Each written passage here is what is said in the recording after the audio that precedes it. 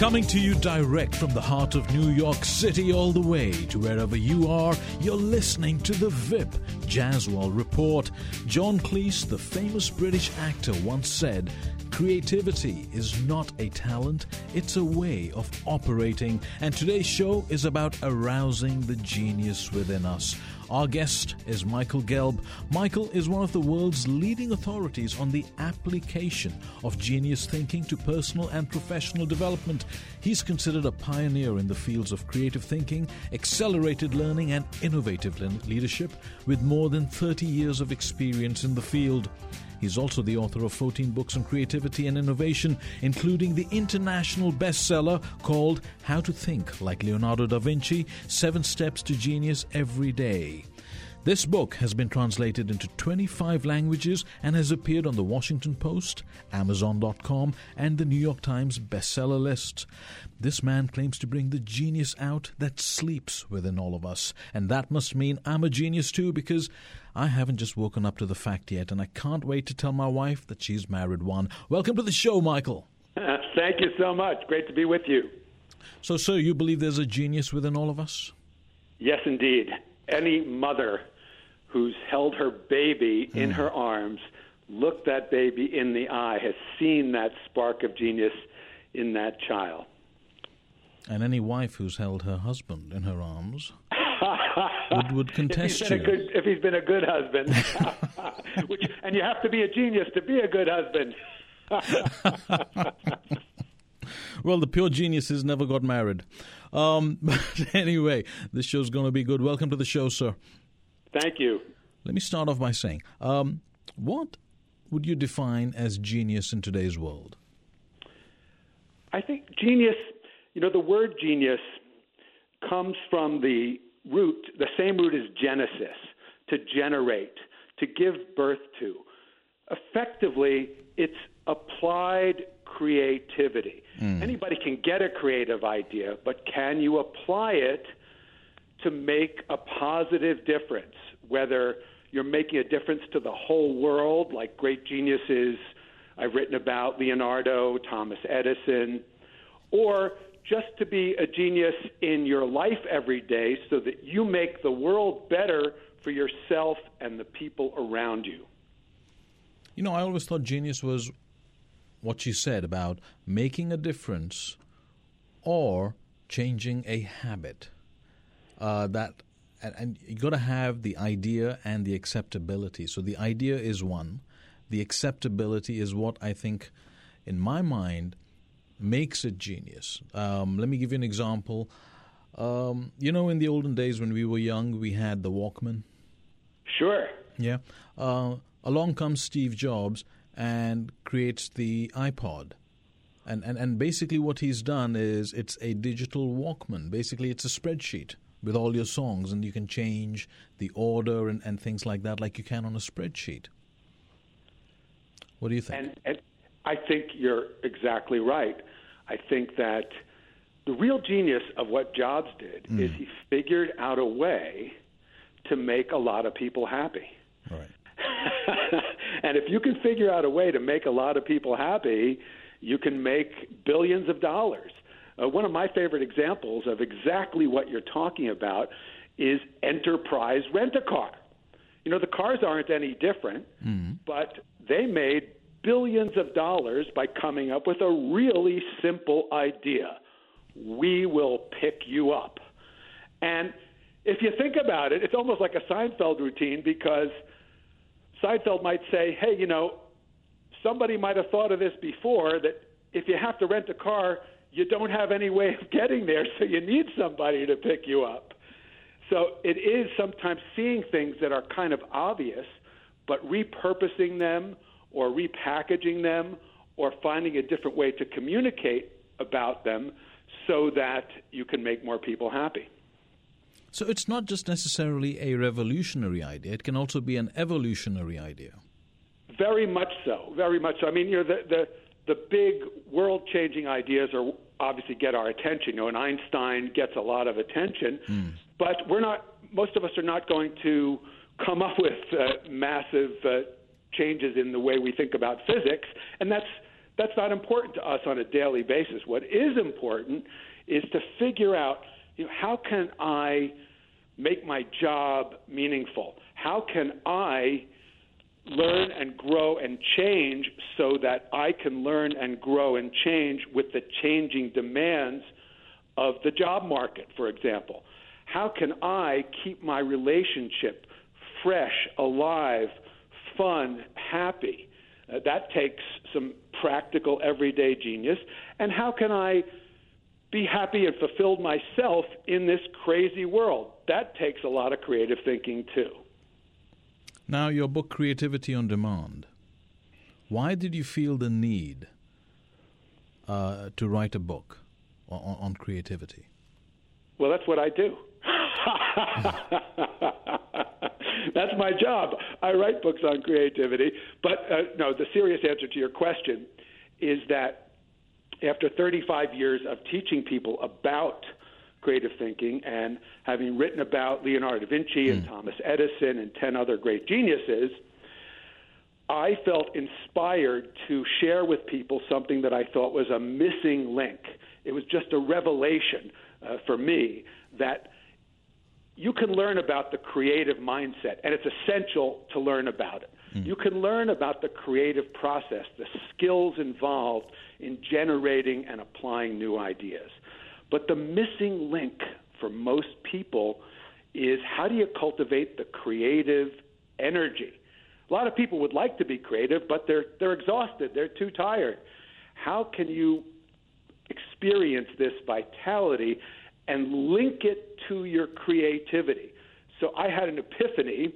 It was like a lightning bolt hit me, and that's why on the cover of the book, our logo is the lightning bolt, because it represents the power of this creative energy that we all can get access to. So I explored the simplest, easiest, most practical ways that the average, really busy, stressed-out person could apply to generate more creative energy in their life every day. You know what I found interesting from your book was that you're trying to actually simplify the process of becoming creative or becoming a genius.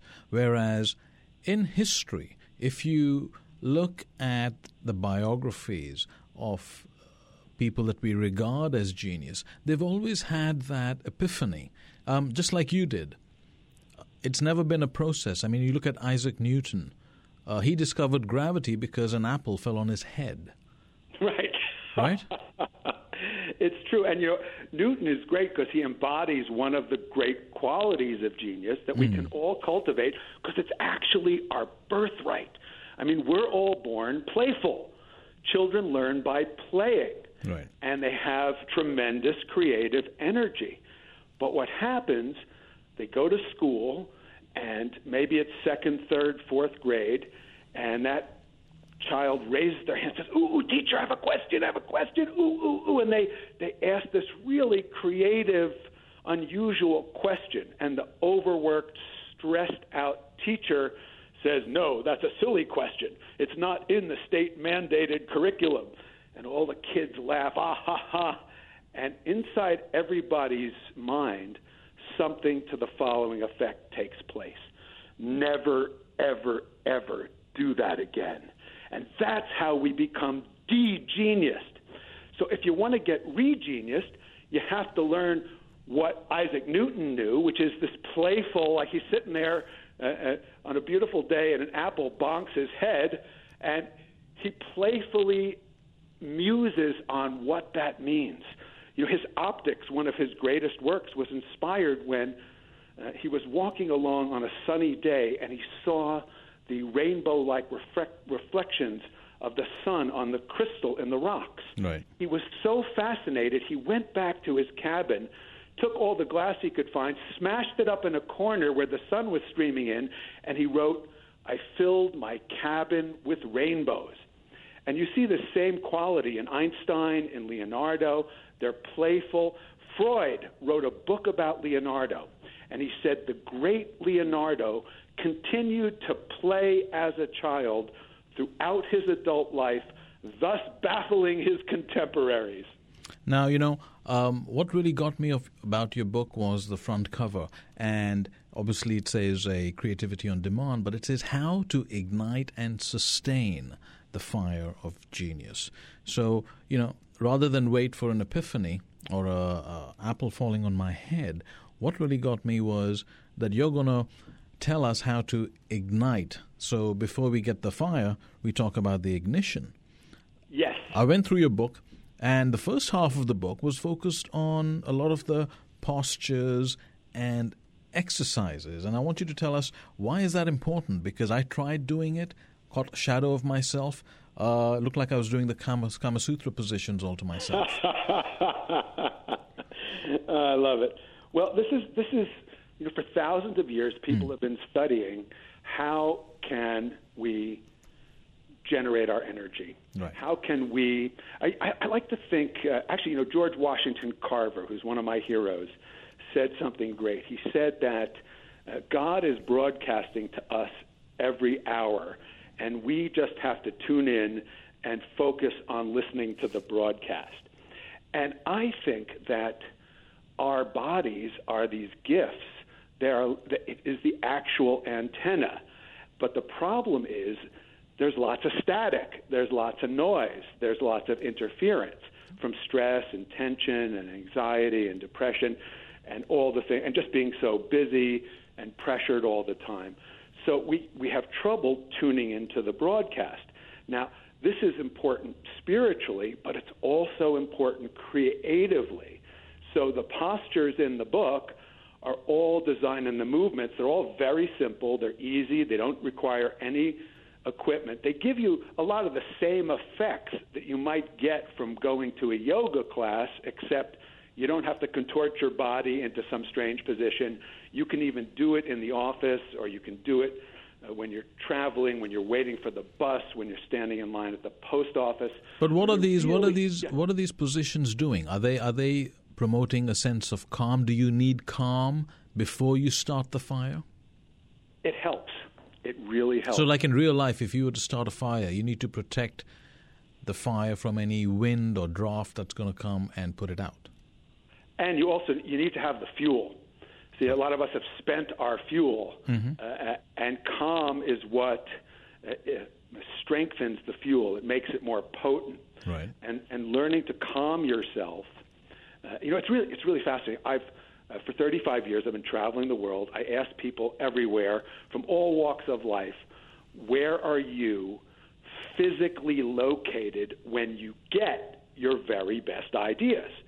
And the number one answer around the world, from factory workers and PhDs, it doesn't matter, number one answer is in the shower, right, in the bath, resting in bed at 4 o'clock in the morning, driving in my car, or walking in nature. Right.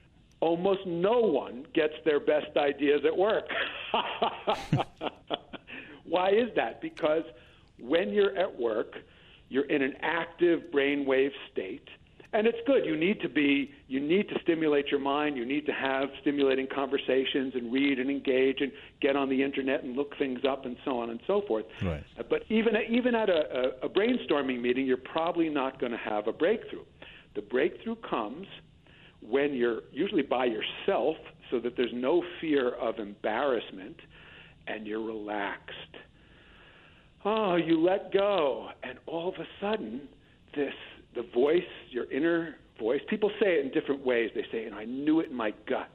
I felt it in my heart. My bones whispered to me. My blood spoke to me. But as I explained to my clients, your heart, your gut, your bones, your blood, they don't send you text messages or voicemails.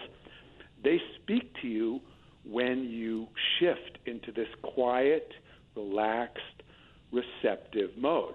So people say, well, should we put a shower in the workplace? But you're talking about being in a receptive mode. Yes, and learning to move, find a harmony between the active mode and the receptive mode. And that's part of what these practices do in the first part of the book. Right.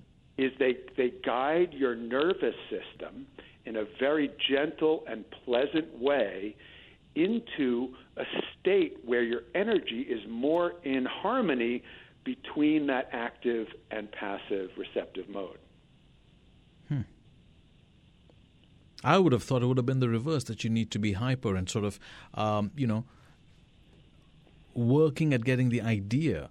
But you're saying that you should be calm in order to be receptive.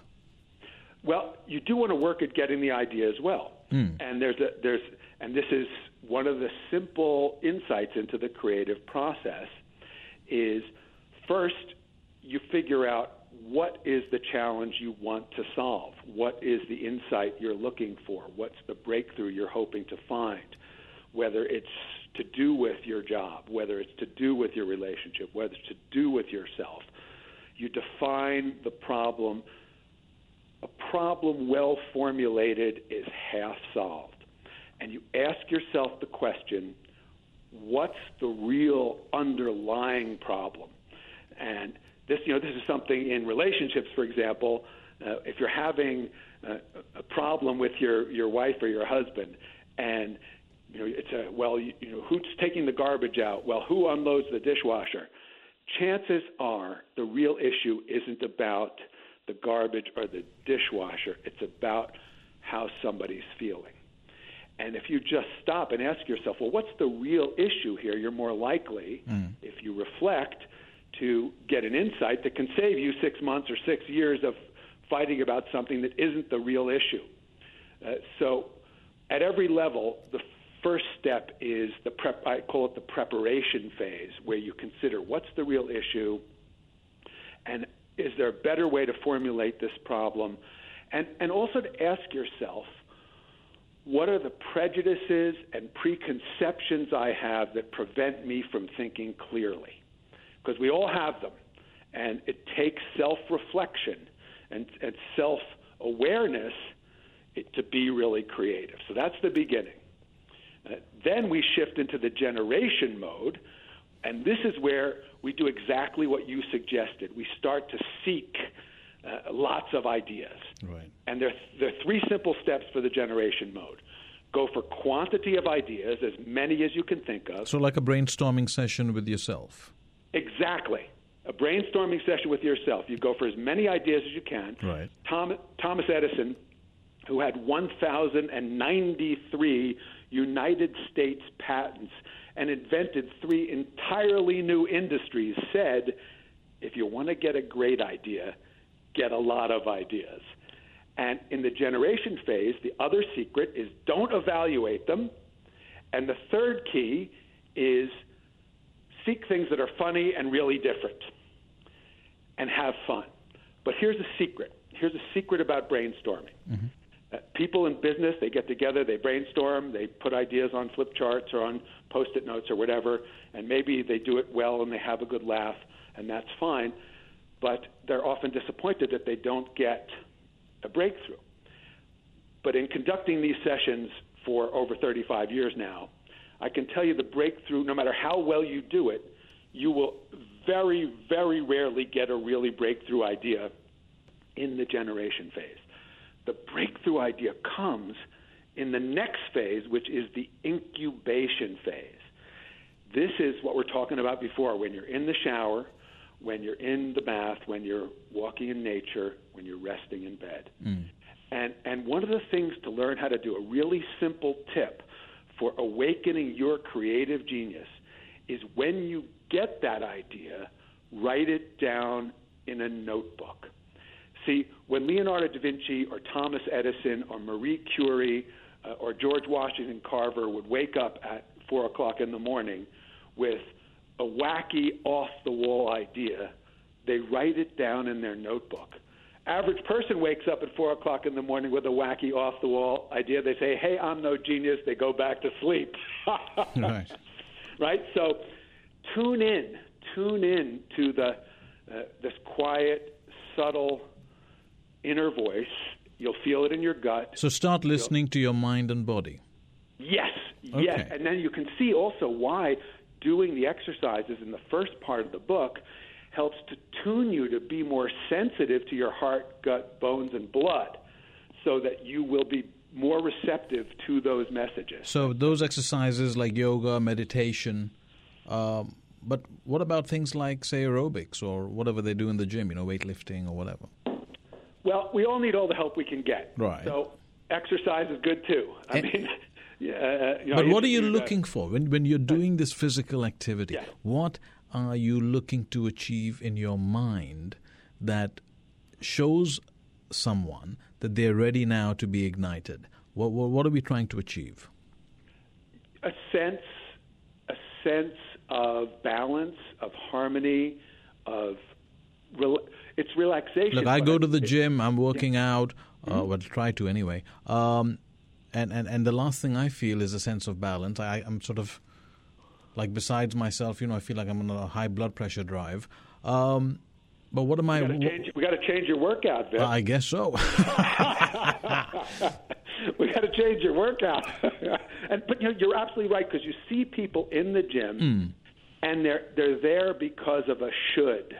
They're there because they're straining and they're trying to. It's great. Okay, so here's the thing that I'm noticing from what you're saying. So I should be going into the gym with a right frame of mind. Correct. Because you're right. You're saying the other people who are there, they're doing it maybe for vanity or because they should, maybe because the doctors forced them or whatever. But if you go into the gym knowing that it's phase one of starting to think like a genius, you're saying you're you're on the right track. Okay. You're on the right track.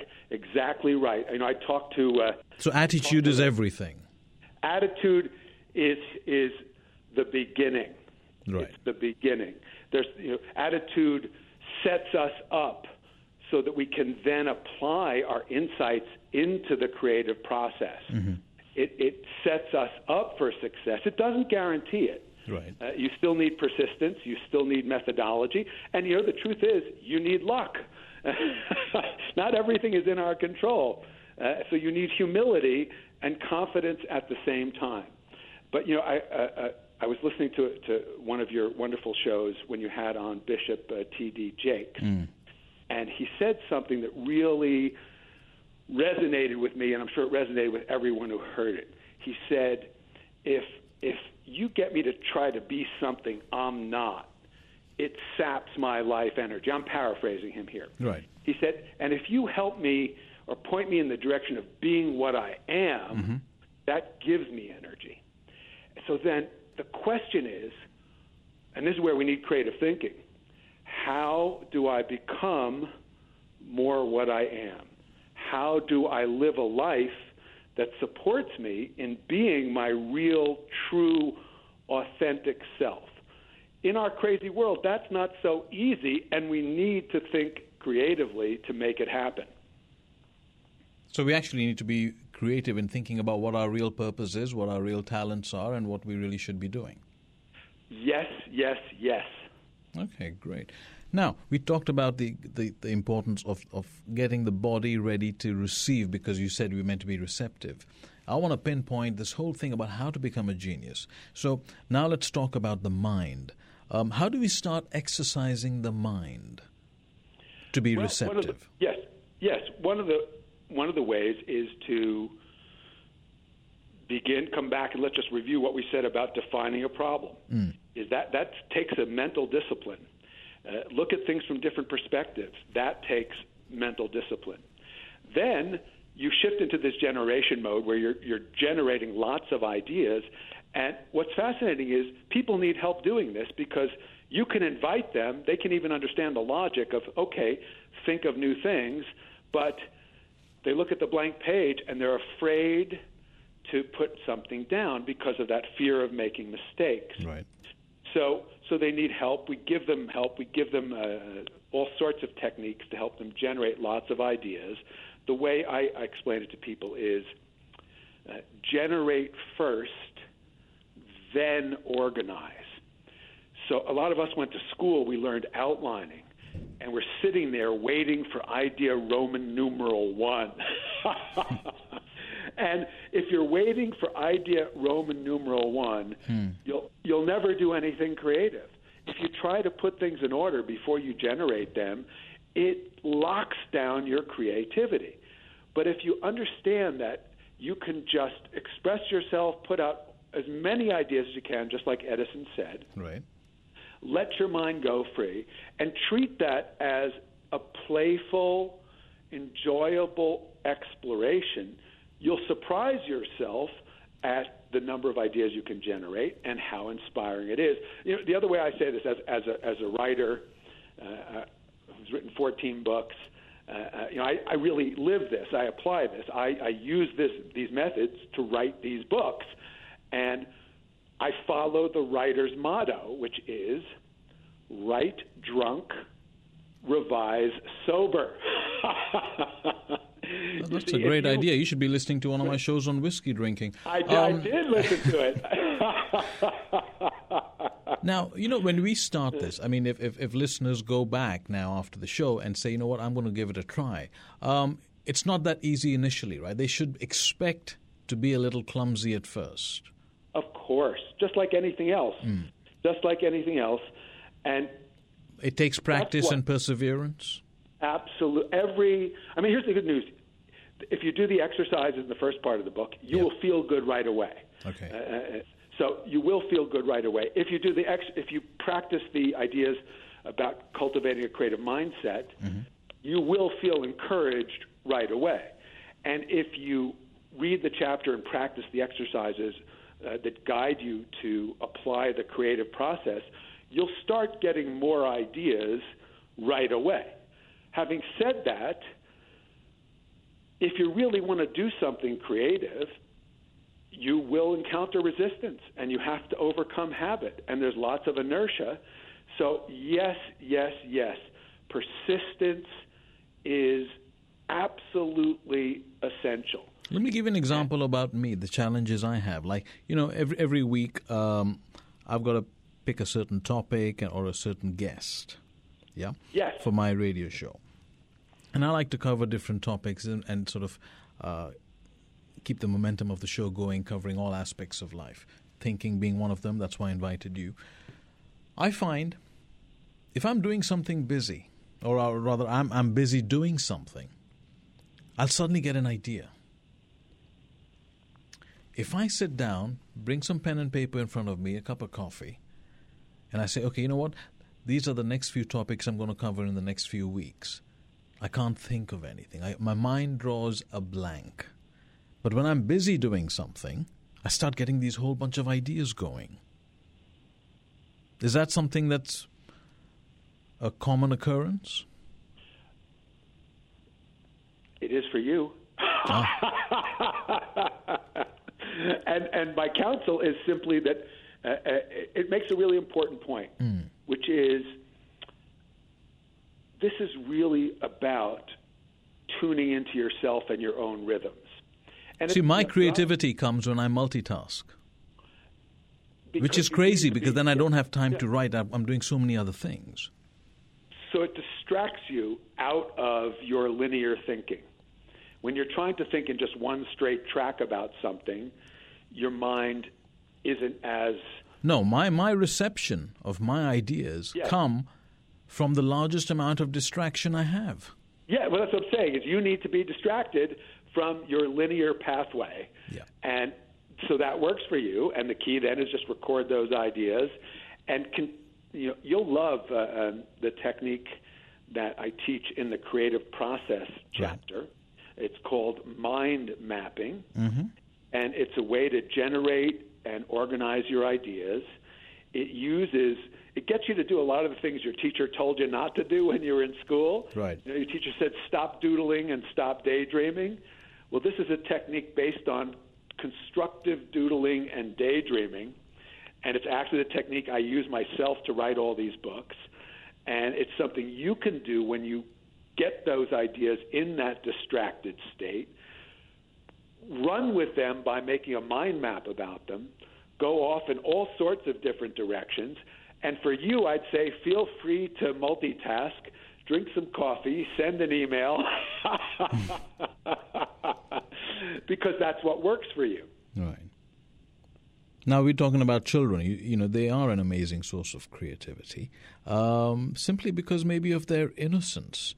Does that mean ignorance is bliss?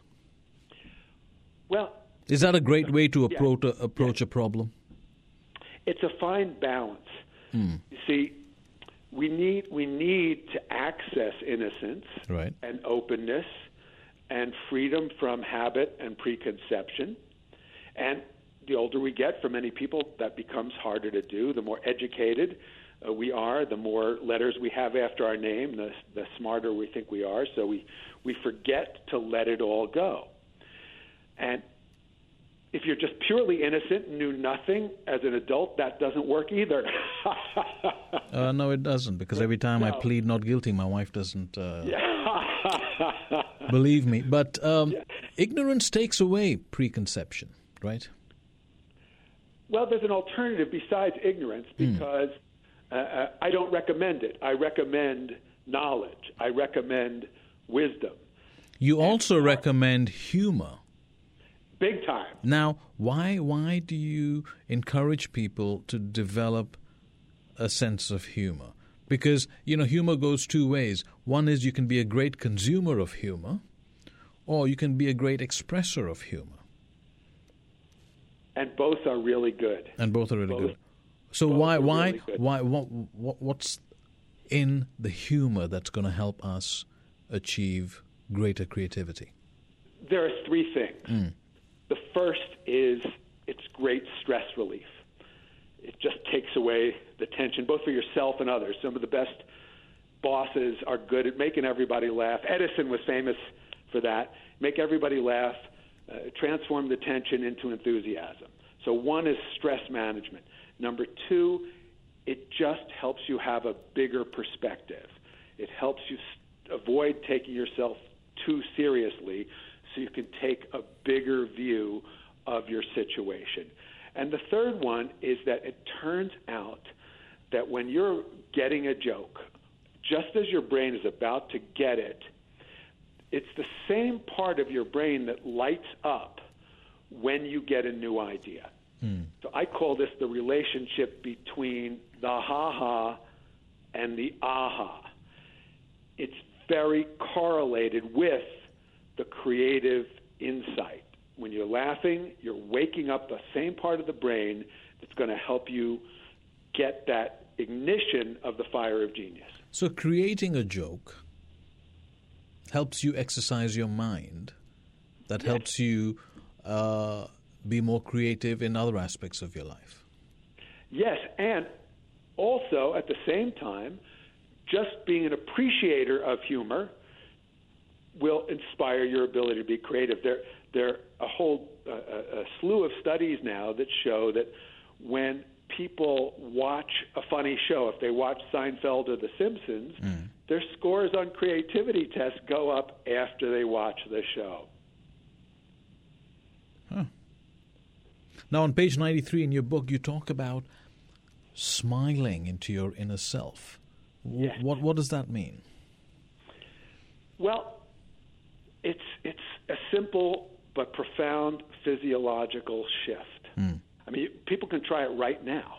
Just if you just allow yourself, and we're not talking about a big external goofy smile. We're talking about a subtle little inner smile, kind of like the Mona Lisa. Right. And if you get that Mona Lisa smile going, it gives you this feeling of, I have an insight. I know something. I was teaching a class to 80 children ages 8 to 11 in Virginia, and I showed them a picture of the Mona Lisa, and I said, what is she smiling about? And the kids all started to imitate Mona's smile, and one of them said, she's got a secret. And then another kid said, yeah, she knows that everything has an opposite. And the kids were getting into this, really sophisticated philosophical insight. And I was with this group of business people, and I said, what is she smiling about? And somebody said, I read in the Wall Street Journal that the famous smile was caused by a dental problem. See, the kids got it right. When you have this little inner smile, right, it puts you in this state where you're more receptive to creativity, where you instantly notice that you kind of feel a little more relaxed. And it turns out that one really fascinating study, they looked at family photographs, and they found that the people in those photographs who were smiling outlived the people who weren't smiling by a significant number of years. So if you can't think of something funny to smile, to make you smile, watch a funny show or just practice the inner smile exercise that's in the book. Here's one thing I found that I thought I'll run it past you just for clarification. You say that one should smile into our belly, our liver, our kidneys, but you also say that one should smile at their genitals. Now, here's my thing. I smile at my genitals with a glow of pride. My wife... I put that in. I anticipated the fact that someone like you might read my book someday. And I said, if I leave that out, someone like Vip is going to say, wait a minute, you forgot to smile into the most important part. Welcome to the Vip Jaswal Report. Nothing goes unnoticed. So here's my thing. I smile at my genitals with a glow of pride, but my wife laughs at them. How does that make me a genius? Well, it's great. You're inspiring her creativity by getting her to laugh, and you're smiling as well. So it sounds like a pretty creative and happy household. I hope so. Yeah, but then what you're trying to say, I guess, or what I'm understanding from all of this is the whole purpose of doing all these things is to achieve a sense of calm so that you're able to receive ideas. Exactly. And, if you think about the anxiety people have about every aspect of life, sexuality, of course, is one of the greatest sources of anxiety. And if people just are gentler and more loving and kinder to themselves, if they can smile and laugh a little bit, and do this, in the book, it's an actual practice for you to smile and laugh in this loving and accepting way to your whole being, then if you can do that for yourself, then it's so much easier to be loving and kind and gentle and have that sweet smile when you're dealing with other people, starting with your spouse and your kids, and because that's where the real practice of everyday creativity is not taking each other for granted. Okay, but those are relationships. Let's focus on so far what I have from you on the road to creativity is one, do some form of exercise that puts you in a state of being that sort of welcomes being receptive to ideas, right? Yes. That's number one. So that could be whether you're in the shower or do some of the poses that are in your book. It could be meditation or yoga or some form of exercise, right? Yes. Number two would be start using your brain and pen and paper and start mapping out. There's no such thing as a bad idea, right? Having brainstorming sessions with yourself. When you're in the generation phase, there's no such thing as a bad idea.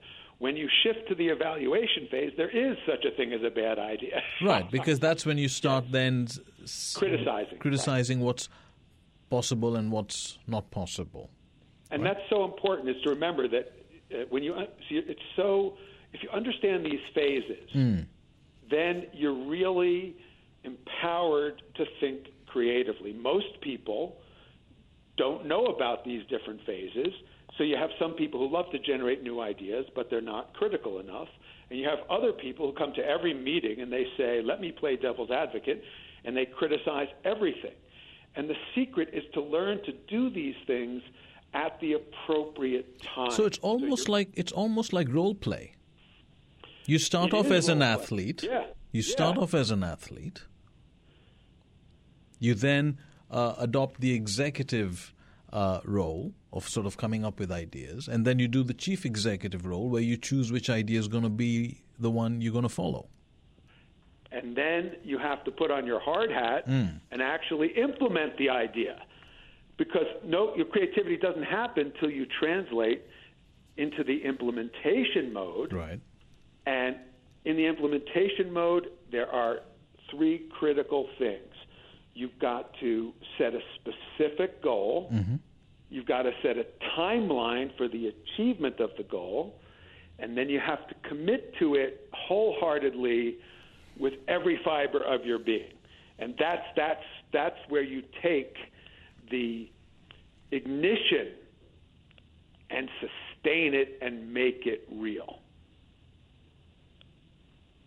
Okay, so in the creative process, you have preparation, generation, the incubation, evaluation, and then implementation, right? That's what you wrote in your book.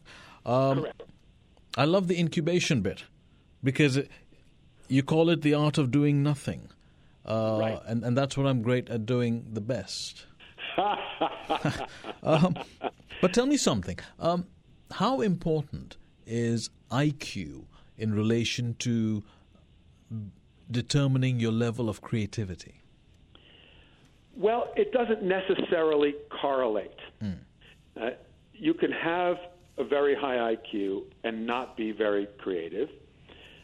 You can be super well educated and unfortunately not be very creative. Right. One of my favorite quotes about this is an old friend of mine said, if Thomas Edison had an MBA, he would have tried to invent a bigger candle. So sometimes high IQ and lots of academic study can get in the way of looking at things with the innocence and the openness. It's not ignorance, it's innocence and openness and being able to access that. But really smart people, and I do a lot of work with PhDs and MBAs and MDs, very well educated, super smart people. But the good news is a lot of the ones, at least the ones who are smart enough to hire me, are paying for me to teach them how to suspend what they think they know and shift into that state that you referred to of openness and innocence so that they can access ideas in this more intuitive, receptive way, and then turn them over to their very developed critical intellects, because it's liberating for them, as it is for anybody, to understand that there are just different phases to this process. I mean, you didn't learn this in school. They didn't teach it in high school. They don't teach it in college. They don't even teach it in graduate school. This is a missing link in our education, and part of my mission is to fill that gap so that people understand.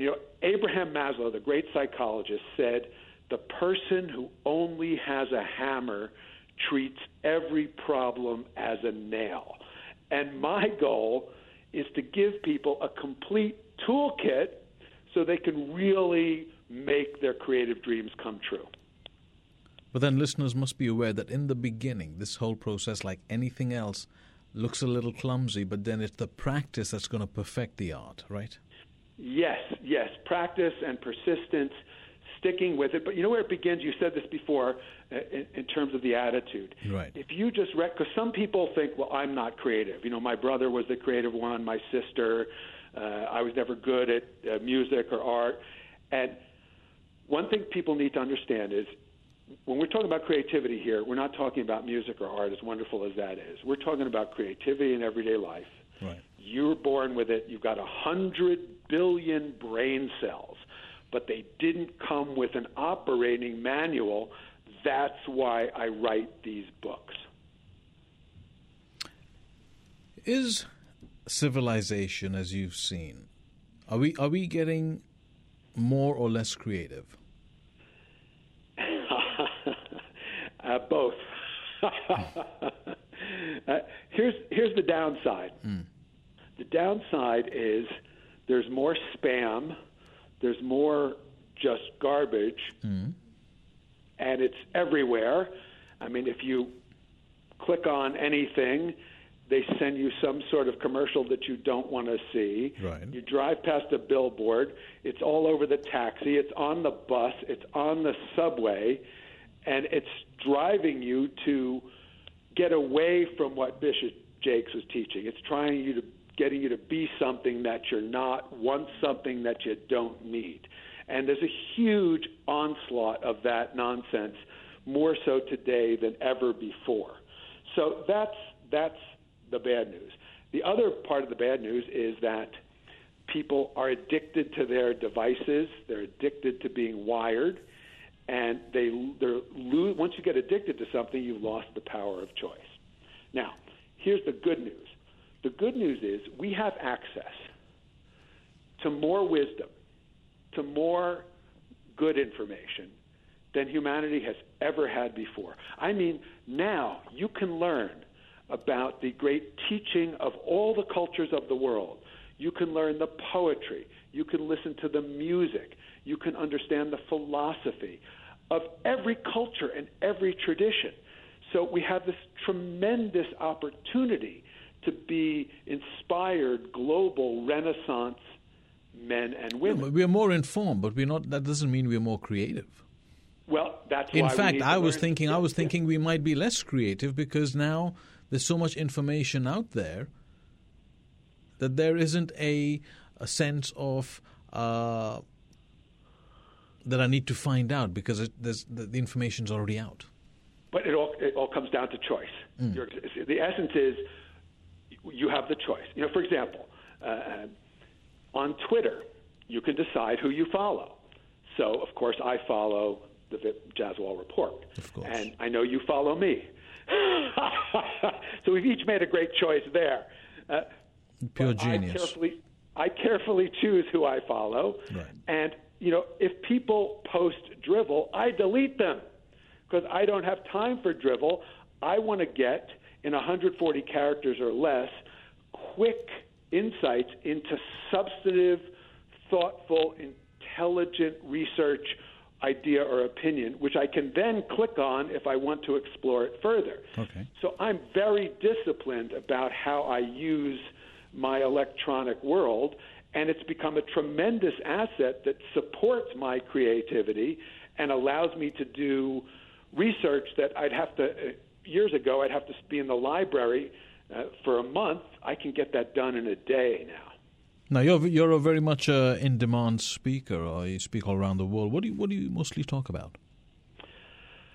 I talk about whatever my clients need the most. Usually they ask me to give a talk related to one of my books. So now I'm doing quite a lot about creativity on demand.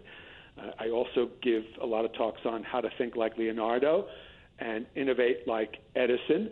But what I often do is I mix and match and make something up uniquely for each client, right? And so that they feel that I really tuned into them and didn't just give them something that was off the shelf. I try to make everything really focused on what they say they want and need, so that I can actually exceed their expectations. And that's how I have been able to stay in business doing this for 35 years. And where can we get the book? The book, people can go to Amazon or BarnesandNoble.com. They can go right to my website, michaelgelb, GELB.com, and they can click the link on the website. Excellent. Well, I'm going to go and incubate right now, right after the show, and do absolutely nothing. Brilliant. I think I might do the same thing myself. And then if my wife says, "What are you doing?" I say, "I'm trying to be a genius." Well, from one genius to another, all the best to you, Michael. Thank you for coming on the show. Thank you.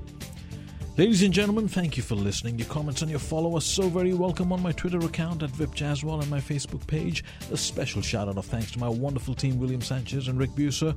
Please do visit foxnewsradio.com for my complete library of shows that cover a variety of topics which impact our lives. You'll be spoiled for choice at what I have to offer. Think of it as a candy shop for your ears. The Vip Jaswal Report, exclusively on Fox News Radio.